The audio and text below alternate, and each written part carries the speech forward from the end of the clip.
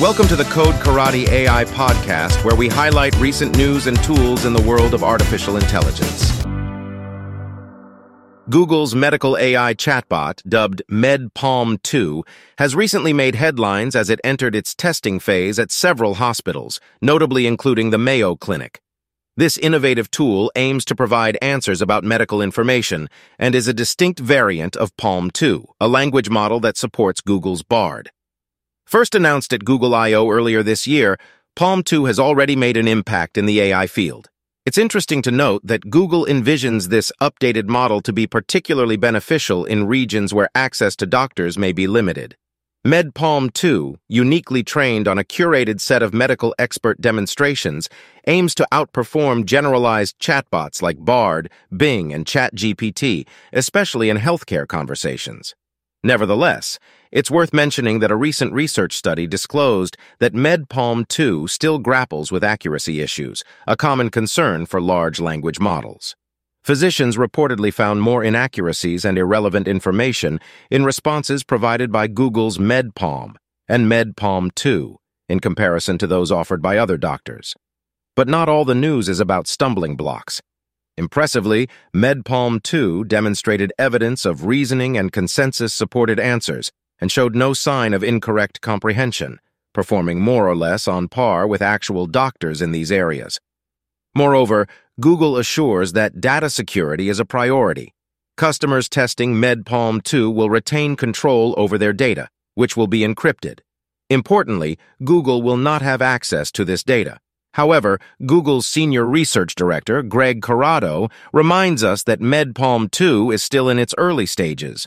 He admitted candidly that he wouldn't want it to be a part of his own family's healthcare journey just yet, but optimistically stated that MedPalm 2 takes the places in healthcare where AI can be beneficial and expands them by tenfold.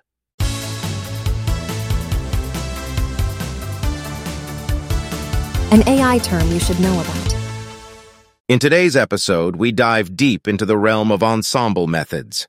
Ensemble methods in machine learning are fascinating approaches that use multiple learning algorithms to obtain a more potent predictive performance than any single algorithm could achieve alone. They involve a finite, concrete set of alternative models rather than an infinite statistical ensemble, and allow a highly flexible structure to exist among those alternatives. These methods make use of supervised learning algorithms, which search through a hypothesis space to locate a suitable hypothesis to make good predictions for a specific problem. But often, even when the hypothesis space contains perfectly fitting hypotheses, finding a good one can be quite challenging. That's where ensembles come into play. They combine multiple hypotheses to form a more accurate prediction model. This is particularly effective when using the same base learner to generate multiple hypotheses. However, it's important to note that evaluating the prediction of an ensemble often requires more computation than evaluating a single model's prediction. But don't be discouraged, as ensemble learning can provide better accuracy improvement for the same computational, storage, or communication resource increase compared to increasing resource use for a single method. Now, one of the pivotal aspects of ensemble theory is diversity. The diversity among models contributes significantly to their performance, and many ensemble methods actively seek to foster this diversity. The logic is pretty straightforward. If you have a variety of robust learning algorithms, you can create a more powerful ensemble. This can be achieved by using correlation for regression tasks or information measures like cross-entropy for classification tasks. A fascinating area in the world of ensemble methods is the role of ensemble size. The number of classifiers within an ensemble can have a profound impact on the prediction accuracy. Current research suggests that there's an ideal number of classifiers that ensures optimal performance. Going over or under this number might lead to deterioration in accuracy. Let's move on to some common types of ensembles. First, we have the Bayes optimal classifier, a classification technique that ensembles all the hypotheses in the hypothesis space. The naive Bayes classifier is a simplified version of this, assuming conditional independence between data. Next up, we have bootstrap aggregation, or bagging. This involves training an ensemble on bootstrapped datasets, which are created by selecting from the original training set with replacement. This approach, along with certain feature limitations, encourages the exploration of diverse features. Boosting, on the other hand, trains models by emphasizing training data misclassified by previously learned models. This iterative process often results in better accuracy than bagging, but has a greater tendency to overfit.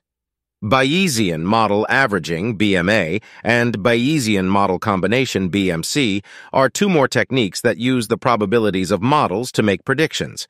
BMA averages predictions of models weighted by their posterior probabilities, whereas BMC samples from the space of possible ensembles.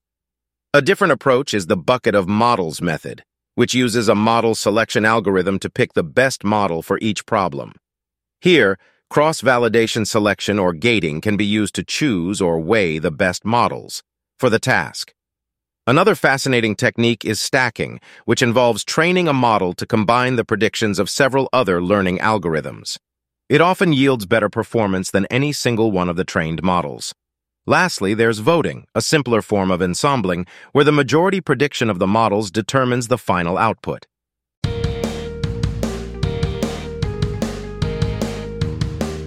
AI Tool of the Day. Today, we're exploring OpenAI's latest development, the code interpreter for ChatGPT. This marks a significant expansion for the language model, as the code interpreter now allows all ChatGPT Plus users to unlock their potential to become data analysts. Initially designed as an in-house tool, the code interpreter now allows ChatGPT to execute code, optionally with access to user-uploaded files. Its functionality is broad and impressive, enabling data analysis, file editing, and even the creation of charts and graphics. It can write code in Python and handle files as large as 500 MB. So, what are some of the features of the code interpreter? With this tool, users can generate a myriad of visuals, including charts, maps, and other data representations.